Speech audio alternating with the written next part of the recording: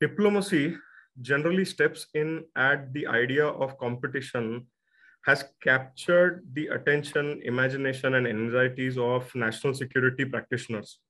For scholars of the international politics, however, it is an old hat.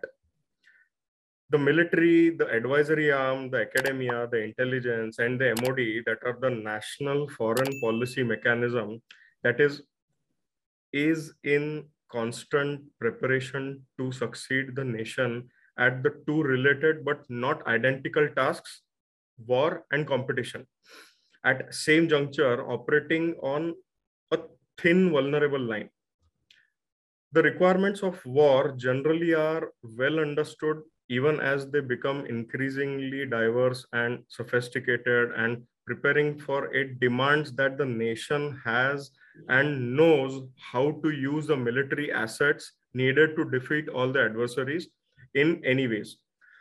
On the other hand, the competition, however, demands that India finds a way to discourage and therefore to minimize the frequency with which other actors choose to challenge India's national security, integrity, and interests, and to find ways to resolve those challenges favorably without needing to resort to war when they do arise.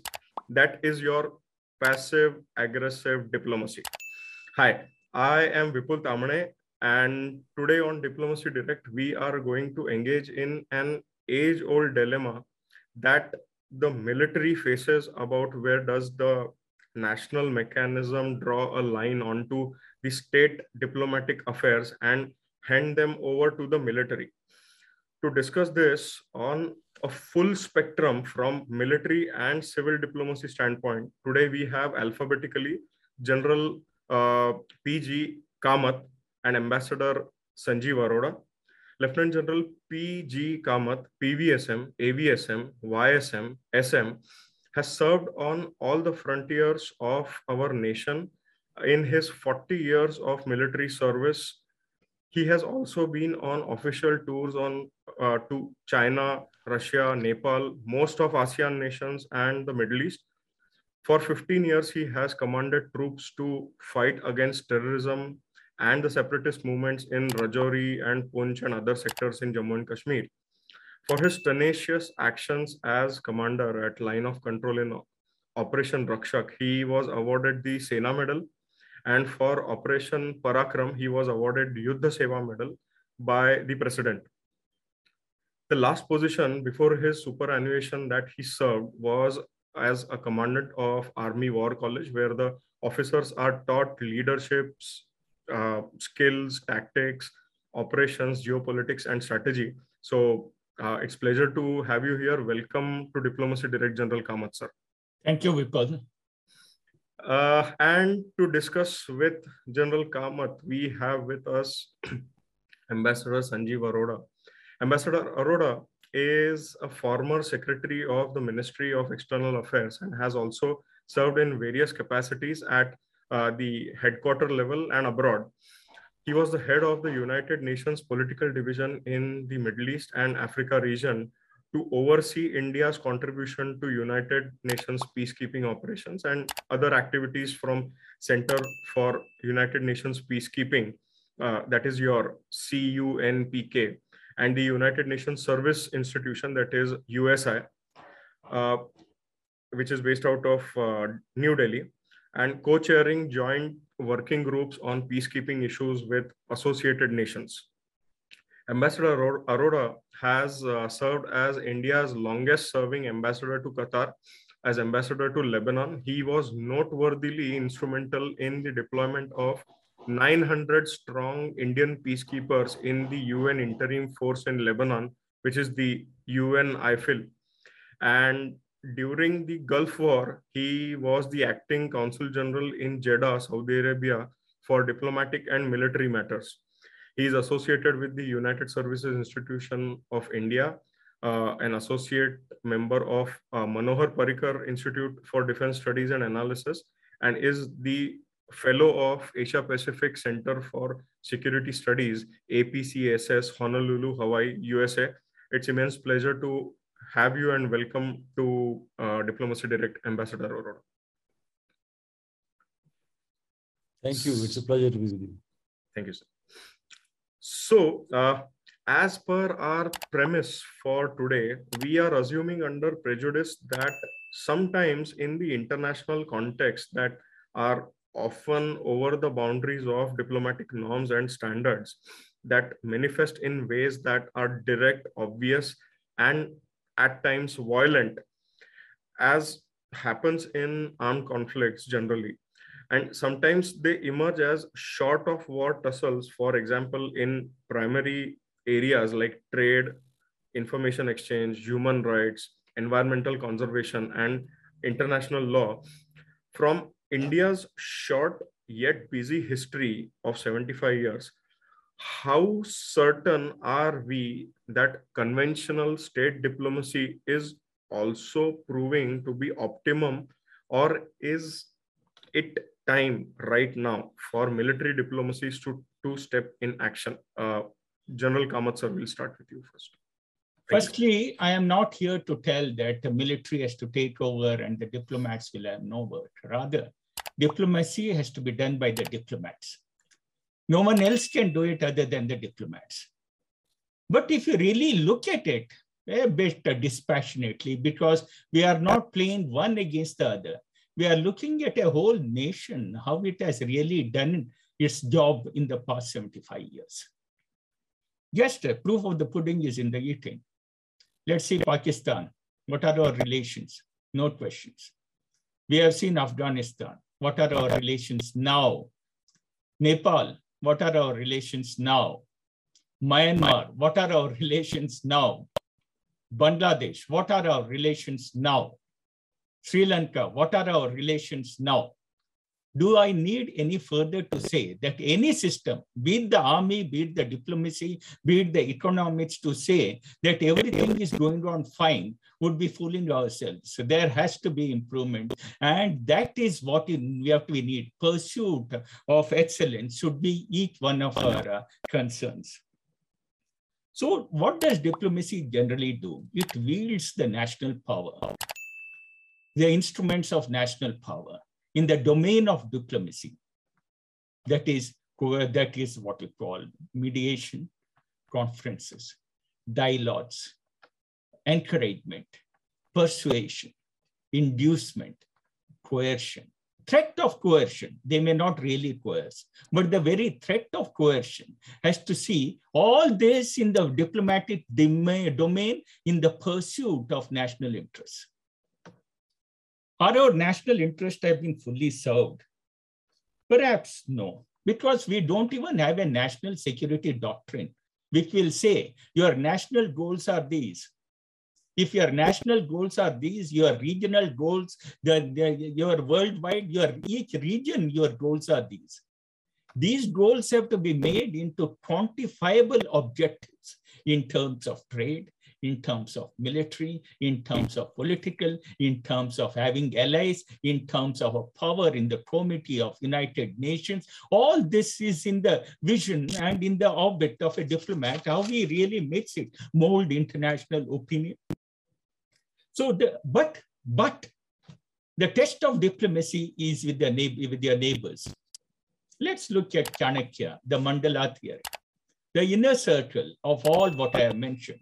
If Pakistan has to be managed, it has to be managed by Iran and Afghanistan, the outer ring, so that their attention is there also and not fully riveted against us.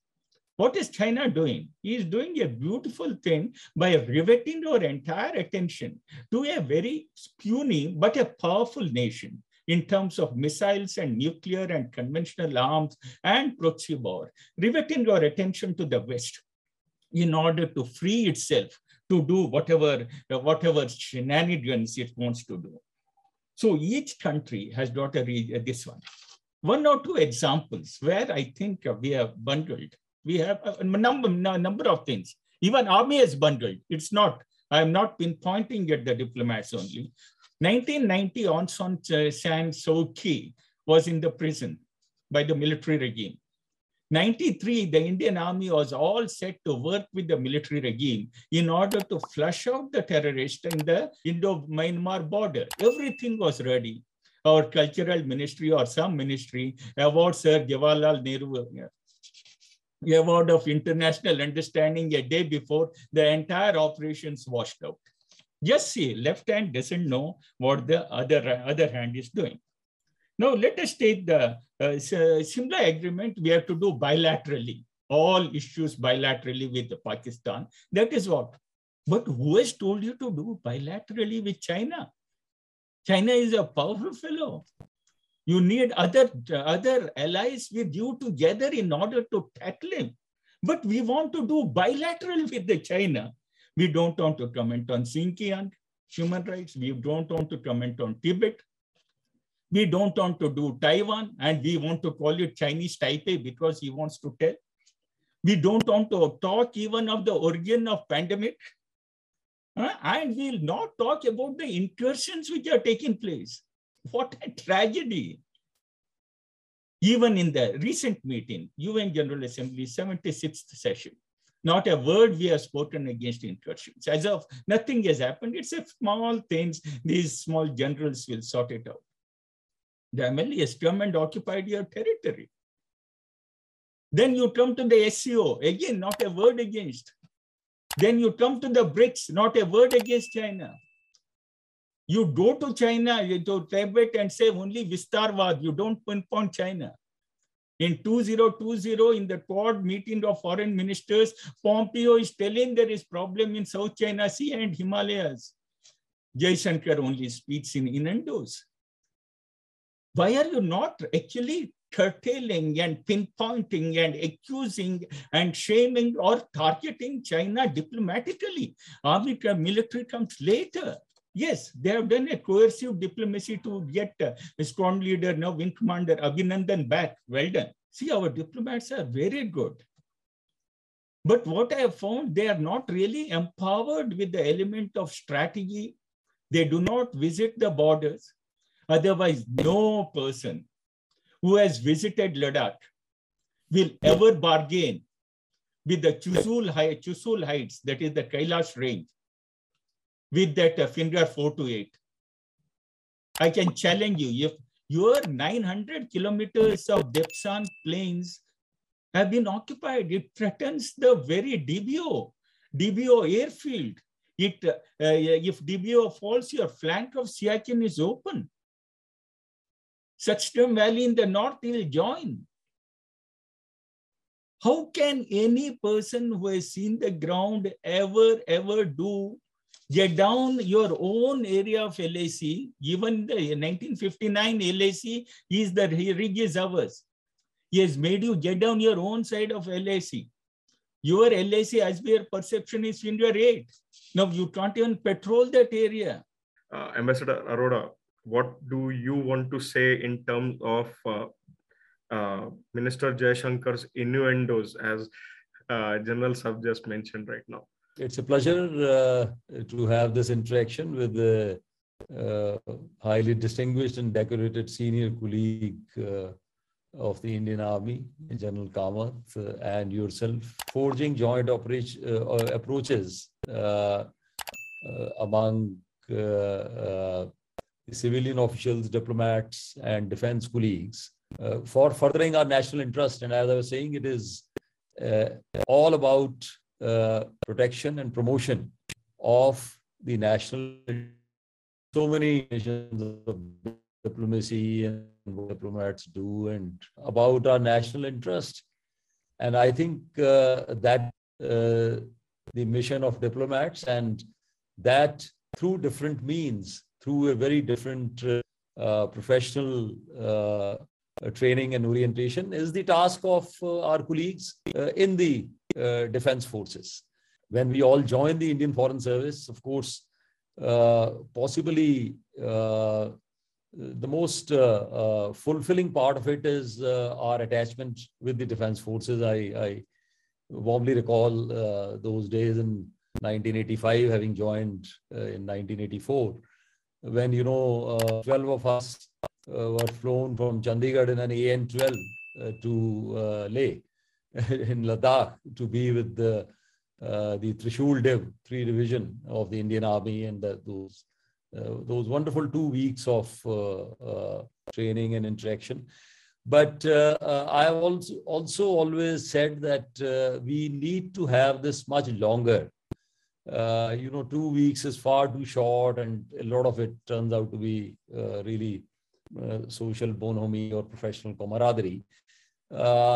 I think it would be, in my view, extremely useful for our system as a whole to have 6 months to 1 year attachment of every officer on the civilian side, whether it is the Foreign Service or the Indian Administrative Service or other services for that matter, with our defense forces. And that should encompass opportunities to really perform some of the tasks that they are doing, be deployed near to our frontiers, close to the outposts, and so on. So to start with, let's take the case of the Indian Foreign Service. Before an officer becomes a joint secretary, so I'm talking of at the level of 15 to 20 years experience, every officer must spend 6 months to 1 year with the 3 wings of our defense forces. An extremely important issue is India's contribution to UN peacekeeping 1948 onwards. I mean, India has been the largest contributor to the UN peacekeeping missions, including the most challenging ones. And of course,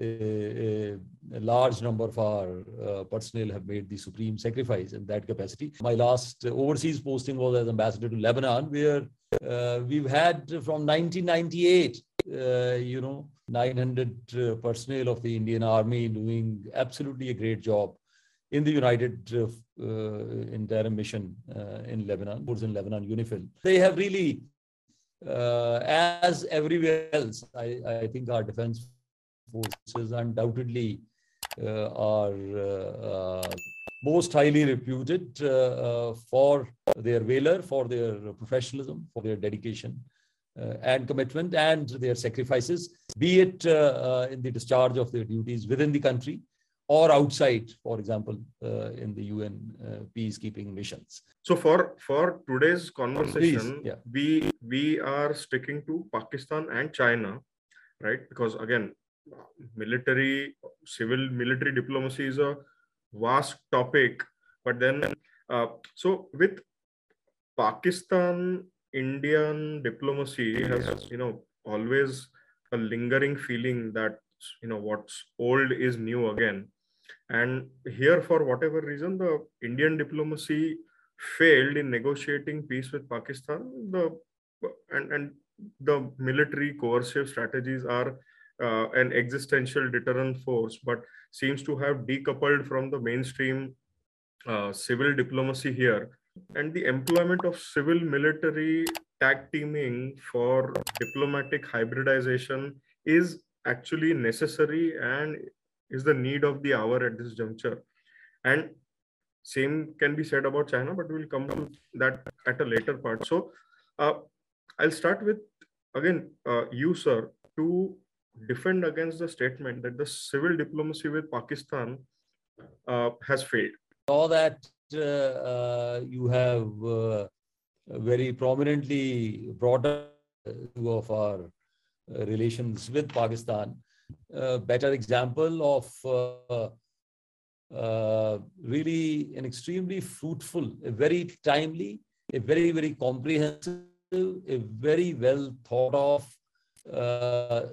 tactical and strategic and timely consultation and coordination among the diplomatic arm of the Indian government and the military establishment than what happened in 1971. I think this is an unparalleled example in the annals of both diplomacy and military history. Whether it was in terms of our humanitarian efforts or heightening awareness in the Committee of Nations, sensitizing the international community as a whole of the atrocities committed by Pakistan Army in the then East Pakistan, and its very, very serious ramifications, both in humanitarian and geopolitical and strategic and security. It was undoubtedly a glorious moment, a glorious chapter for both our diplomats and the military strategists. And I think it is very timely that you are having this discussion as the country is commemorating and celebrating the 50th anniversary of that great accomplishment. General notion about the East Pakistan that you just brought up is that even the separation primarily was when the Indian forces got along with Mukti Bahini and strategized the whole separation and the demarcation and all the strategy. So since then, even when we speak about military, is the Indian military always seen merely as a force of coercion by the diplomatic community, or how does the diplomatic community bring in the military input for its next step? So a very quick idea onto that, and then we'll move to the next question. As I look at it, the Indian Defense Forces, the diplomats per se, and I can really say on the strength of my own experience, Indian diplomats per se have always functioned with them in an esprit de corps as in arms towards our shared national interests. And yes, what has happened post April, May 2020 from our standpoint is really, it has thrown a very huge challenge. And as has been articulated, both from the diplomatic side as well as from our defense forces in different forms and formats, different fora, it cannot be obviously business as usual with China until and unless status quo ante is restored. But yes, the progress so far has been far from satisfactory. 14th round of the commander level talks has just ended, and I think there are certainly some very serious unresolved issues, and that is where I think jointly we have to see. And in that context, the institution of the Chief of Defense Staff was a very, very, very useful mechanism. Just a moment back, you mentioned taking matters to the UN, and as history says it all, that while the UN MOGIP observership was in Jammu Kashmir, and General Kamath sir would be the bearing of the testament to hear that again there's been wars even after the UN MOGIP has been there in presence. General Kamath sir, on this note, on Pakistan, very quick, what would be your views on what Ambassador Arora just said? Before I enter Pakistan, I want to correct one issue which might have been misunderstood. I never said that we should go to UN for China. We'll fight the Chinese on our own. But not to tell international community of what has happened is what I am against. We have to say we'll fight. We don't want the US forces. We don't want UK. We don't want Japan.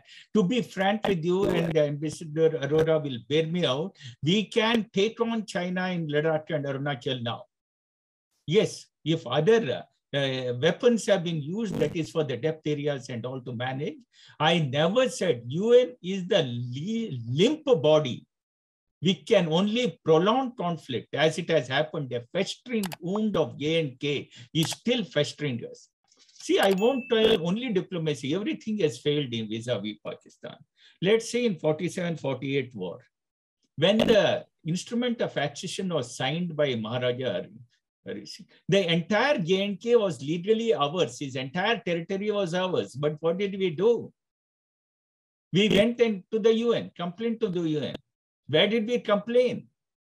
Under Chapter 6, that is peaceful resolution of dispute, and not Chapter 7, which is for aggression. And under Chapter 7, Article 42 tells Security Council can take action in order to remove that aggression.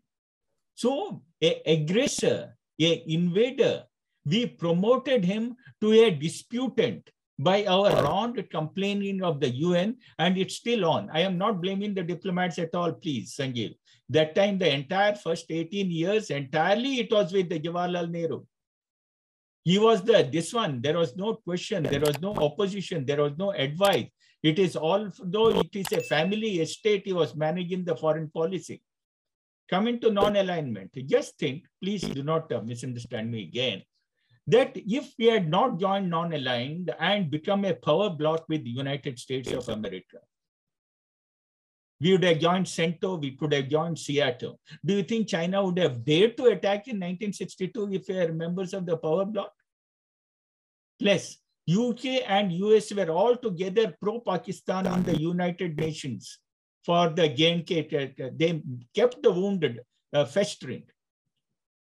We have lost, due to our non-aligned, 78,000 square kilometers, a third of J&K.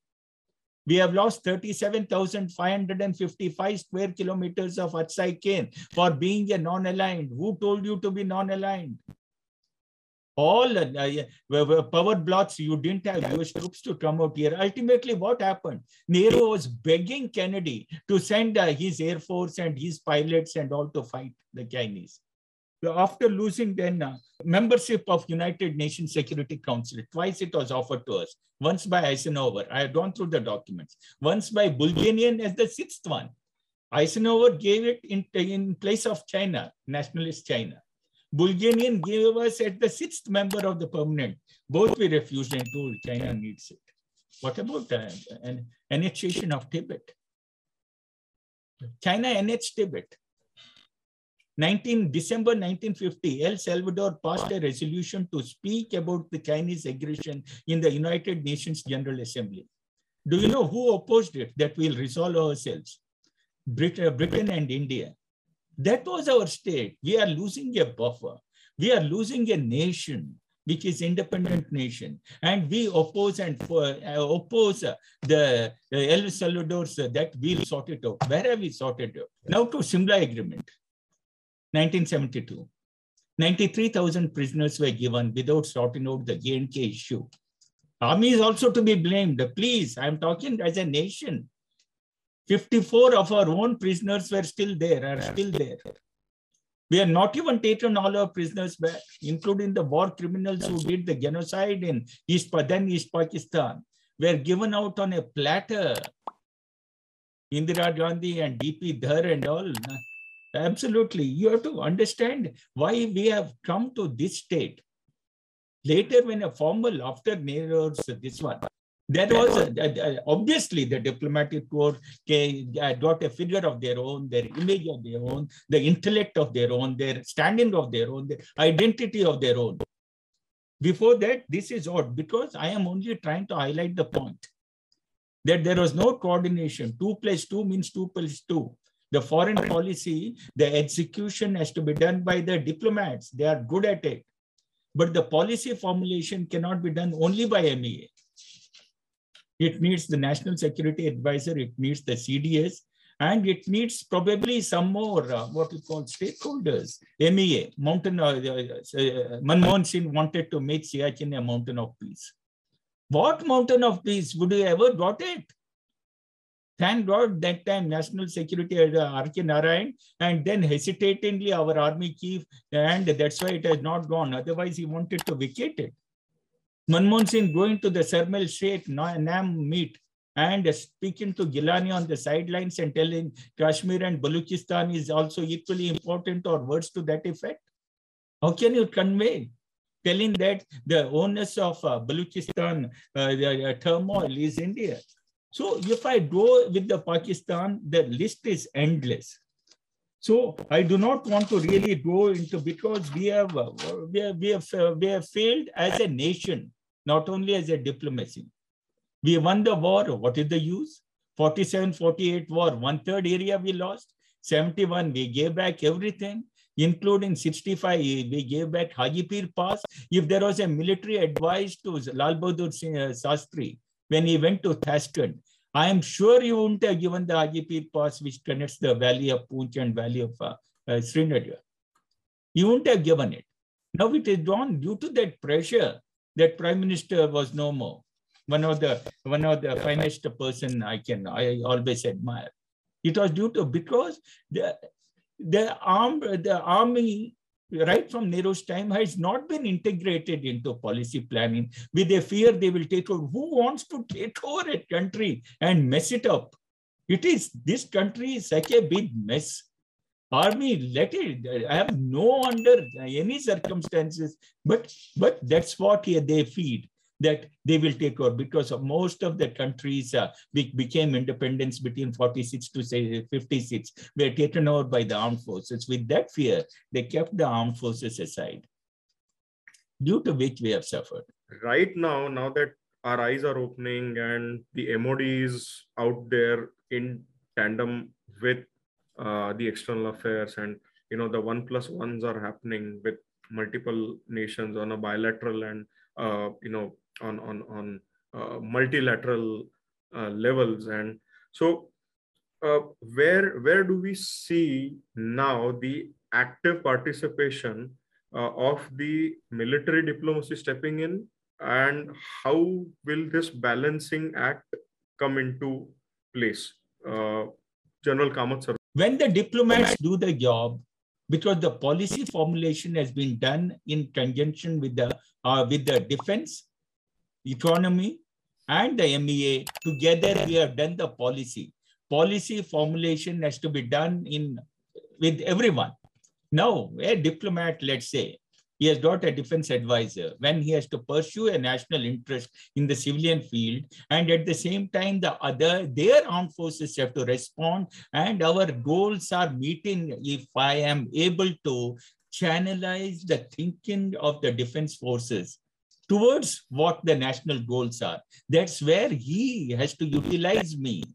In order to do that, the country ministry, that whatever we have got national goals, they have to tell, yes, see, the foreign minister and CDS get together. Yes, CDS, let's have a plan. You visit such and such place and get to agree with them from the military side.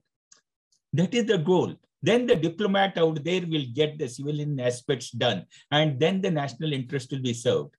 I do not view these two as two separate compartments, one doing military diplomacy, one doing civil diplomacy. I do not. It has to be a conjoint effort of a nation which pursues its national interest. Where the goals are there, various means are there.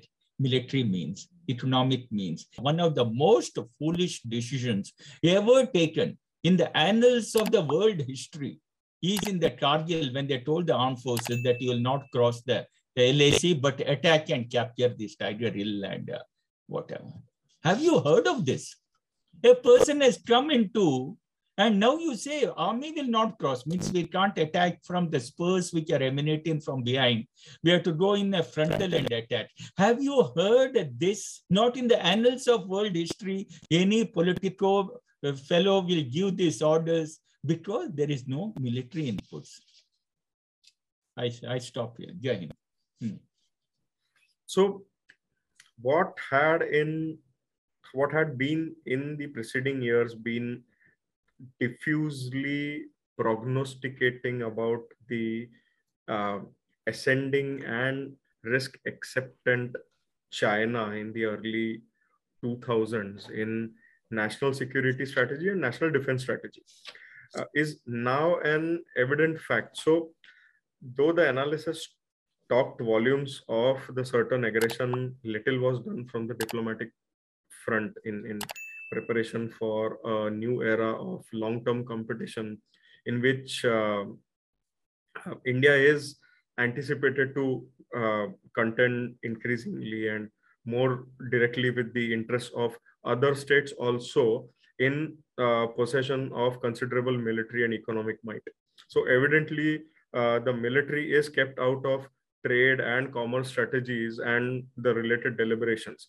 The ways in which and the conditions under which the Indian armed forces can work in concert with economic and diplomatic elements of Indian power to create effective strategy and coercive force in parallel. So from that of a general staff, coming to the accolades, right? So from looking at a general staff officer, right, grade 1 to that of a 3-star general, technically by default, a general is groomed to be a part of decision-making process as well as being an observer to how the management of higher directions of war was accomplished by his service, right? This officer is capable and creative and willing to challenge the status quo for national security interests and able to take advantage of missteps and vulnerabilities of the strong arming enemies, right? And then allies to achieve the policy goals and everything. So in the current evolving scenario where the officer of DMA and the role of the CDS is getting carved into a military diplomacy, plausibilities in a way, would this capability be put to test to be accepted, and what the Indian bureaucracy would allow this transition to happen readily and openly? This is in context with the current Chinese situation that we are facing. Whenever the present discussion of 14th Corps Commander's talks, which have failed, agreed, all have failed. 13, 14, that Dogra point, we have not, Hot Spring, we have not been able to do. The reason is, I'll tell you how smart the Chinese are, how they are using their coercive strategy against India. The biggest pain in the neck for them was on the 29th, 30th of August 2020, when we captured the Kailash range, Chushul Heights. From here till the 24th of January, there were 5 meetings of the military commanders. There are 3 meetings of the WMCC. There is a 5 points agreement. I have written an article, 5 points disagreements between Jaishankar and Wang Yi on the 11th. On 11th, they met. Within 12 days, they met. And what a letdown in that meeting, you know. Here, both sides are equally, you read the text of it, please. Both sides are taking equal blame for the present imbroglio. Rather, China is telling it is your creation, what it has happened. And it is such a letdown for the country, that 5 point agreement which took place. 11th, already Wang Yi had laid the stepping stone in order to vacate for it. On the 24th January, it was decision was given to vacate. 30th of September, the WMCC meeting with the additional foreign secretary, there they meet for the coordination and of the border. Then on the 12th October, 6th November, 24th January, there were so many meetings. In the end, by 24th, even on the 19th of December, the WMCC met. And with the civilians, they tied up. We'll tell the army that they will withdraw on 24th. And 24th, when the directions were given from top, the army is not fighting its own battle. It's a national effort. And 24th, we agreed that it has to come down. And there were about 11 meetings from 1st of September to 30th of March, 11 meetings. And after 24th, the next military commanders meeting was on 20th of February, in order to say, all of you have gone down or not. From your own area, they have made us go down.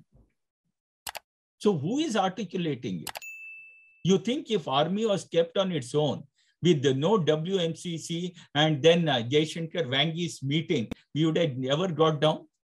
2nd of March 2021, Wang Yi and Foreign Minister Jaishankar speak for 75 minutes on the phone, paving the way, because now he is happy that whatever they have to do, they have got it done out of you.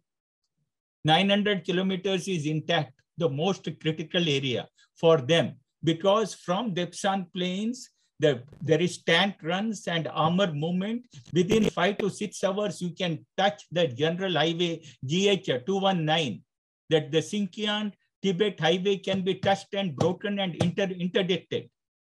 For that, they came 19 kilometers inside and captured 900 square kilometers, not letting you go via the Y junction to the patrolling point at 10, 11, 12, 13. So ipso facto, they have captured it. They are happy. The only place where they want you down was on the Chushul Heights, because it has got such a dominance over eastern Ladakh that you can see with electronically the highway GH219, electronically you can observe it.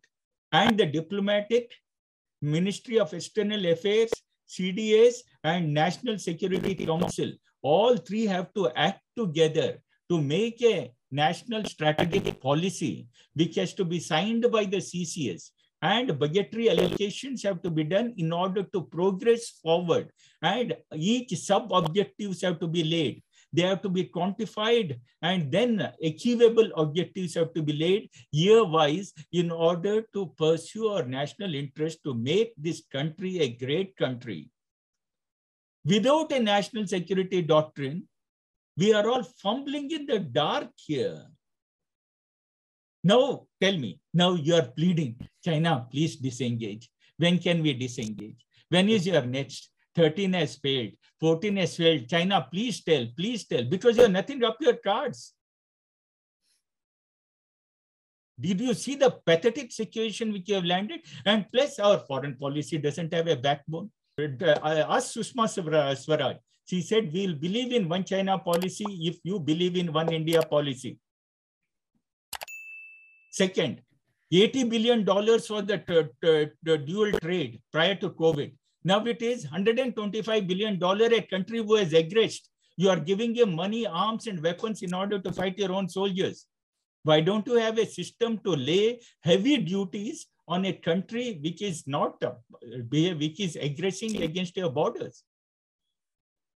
Why are you not doing that? Have you seen the situation where we have landed? Even that we are not doing. Third, we have to do a declaration. Any Chinese incursions on the land border, India will have the right to take requisite actions against the country in the Indian Ocean. The entire Malacca Strait is at the mercy of the Indian Navy with Andaman Nicobar 3-degree channel, 6-degree channel, 10-degree channel, Duncan channel, all this.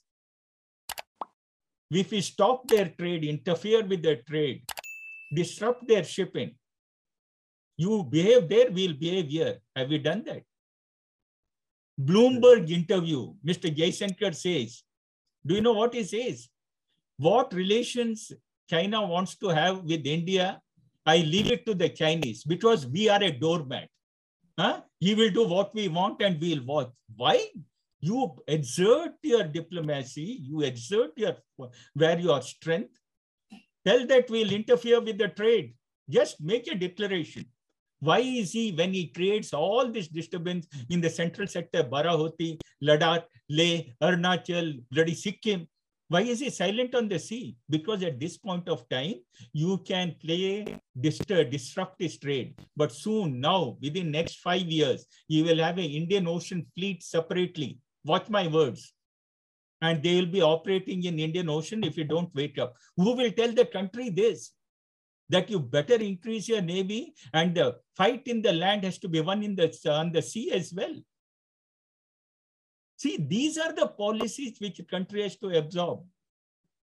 Military diplomacy means I alone going there and speaking to someone means nothing. The nation, all instruments of national power have to be utilized in pursuit of the national goals.